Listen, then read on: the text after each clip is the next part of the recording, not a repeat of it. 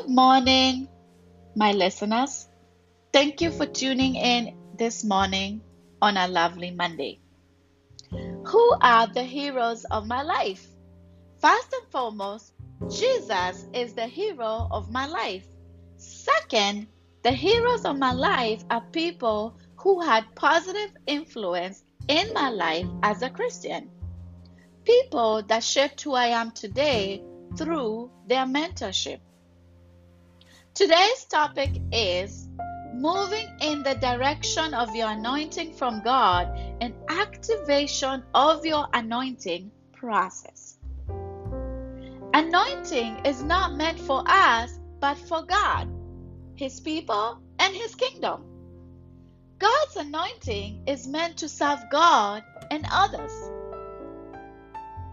I say this to say because we all have an anointing and gifts that God has given us to use for His purpose and will. I'm going to read the Bible verse from 2 Corinthians chapter 4 in the New Living Translation Bible, where it talks about treasure in fragile clay jars. Therefore, since God in His mercy has given us this new way, we never give up. We reject all shameful deeds and underhanded methods. We don't try to trick anyone or distort the word of God. We tell the truth before God, and all who are honest know this. If the good news we preach is hidden behind a veil, it is hidden only from people who are perishing. Satan, who is the god of this world, has blinded the minds of those who don't believe. We are unable to see the glorious light of the good news. We don't understand this message about the glory of Christ, who is the exact likeness of God. You see, we don't go around preaching about ourselves. We preach that Jesus Christ is Lord, and we ourselves are your servants for Jesus' sake. For God, who said, "Let there be light in the darkness," has made this light shine in our hearts so we could know the glory of God that is seen in the face of Jesus Christ. We now have this light shining in our hearts, but we ourselves are like fragile clay jars containing this great treasure. This makes it clear that our great power is from God and not from ourselves. We are pressed on every side by troubles, but we are not crushed. We are perplexed, but not driven to despair. We are hunted down, but never abandoned by God. We get knocked down, but we are not destroyed.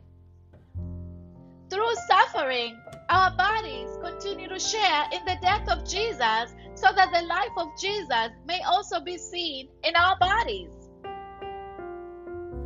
Yes, we live under constant danger of death because we serve Jesus, so that the life of Jesus will be evident in our dying bodies. So we live in the face of death, but this has resulted in eternal life for you. But we continue to preach because we have the same kind of faith the psalmist had when he said, "I believed in God, so I spoke." We know that God, who raised the Lord Jesus, will also raise us with Jesus and present us to Himself together with you. All of this is for your benefit. And as God's grace reaches more and more people, there will be great thanksgiving, and God will receive more and more glory. That is why we never give up. Though our bodies are dying, our spirits are being renewed every day. For our present troubles are small and won't last very long. Yet they produce for us a glory that vastly outweighs them and will last forever. So we don't look at the troubles we can see now. Rather, we fix our gaze on things that cannot be seen. For the things we see now will soon be gone, but the things we cannot see will last forever.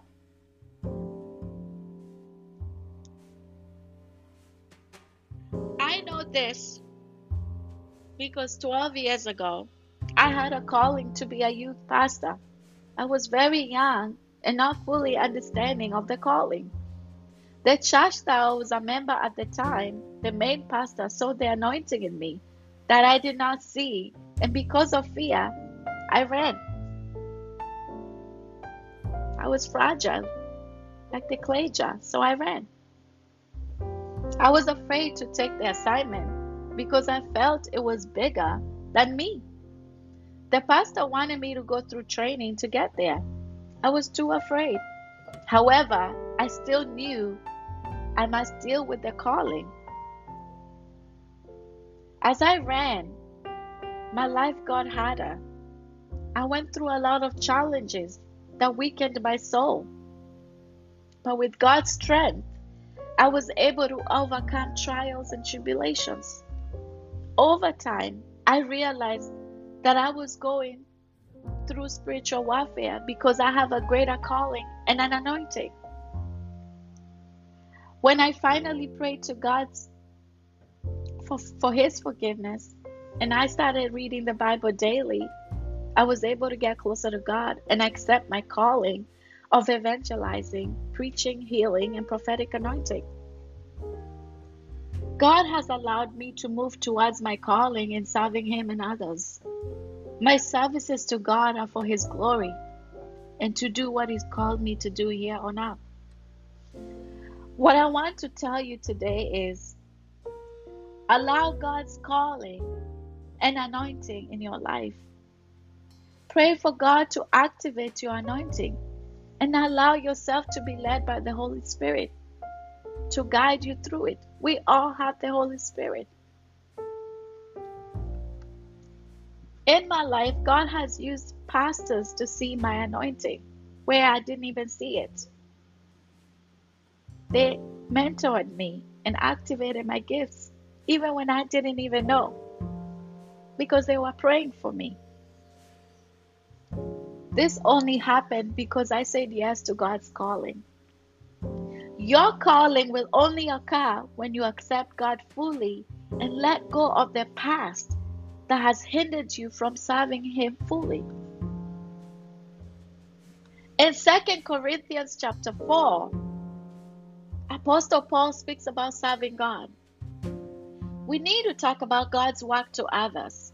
Draw them closer to God. Pray every day to God. Pray for others even when there is suffering in our lives. Jesus suffered so that we may have grace and mercy from God. We too are here on earth, and yes, there is suffering.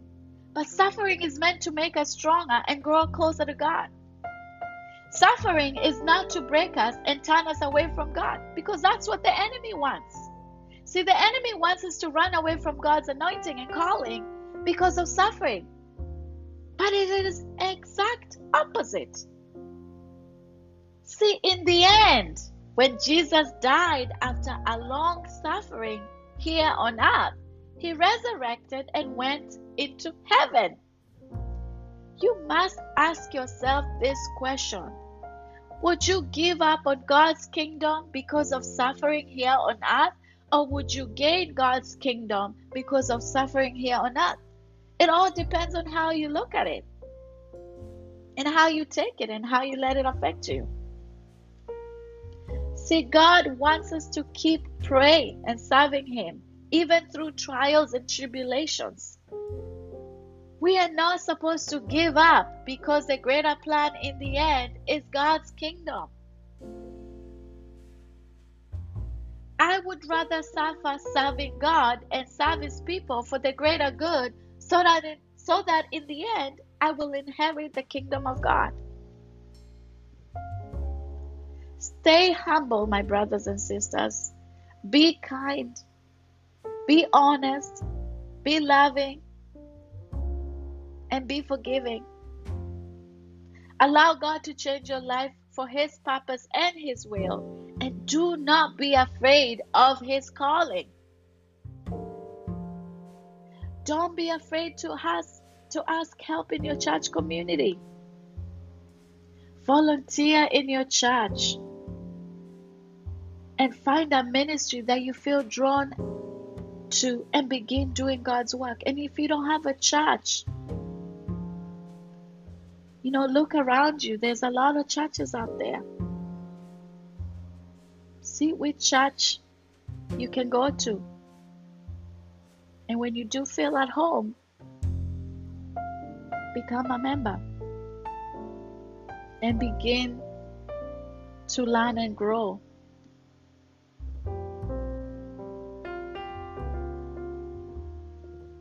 For those of you who have not given up their life to God and want to change their life, repeat this prayer after me.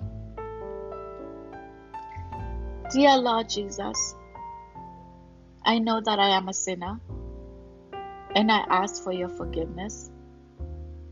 I believe you died for my sins and rose from the dead. I turn from my sins and invite you to come into my heart and life. I want to trust and follow you as my Lord and Savior. In Jesus' name I pray. Amen. May God bless you all and have a wonderful day. Thank you.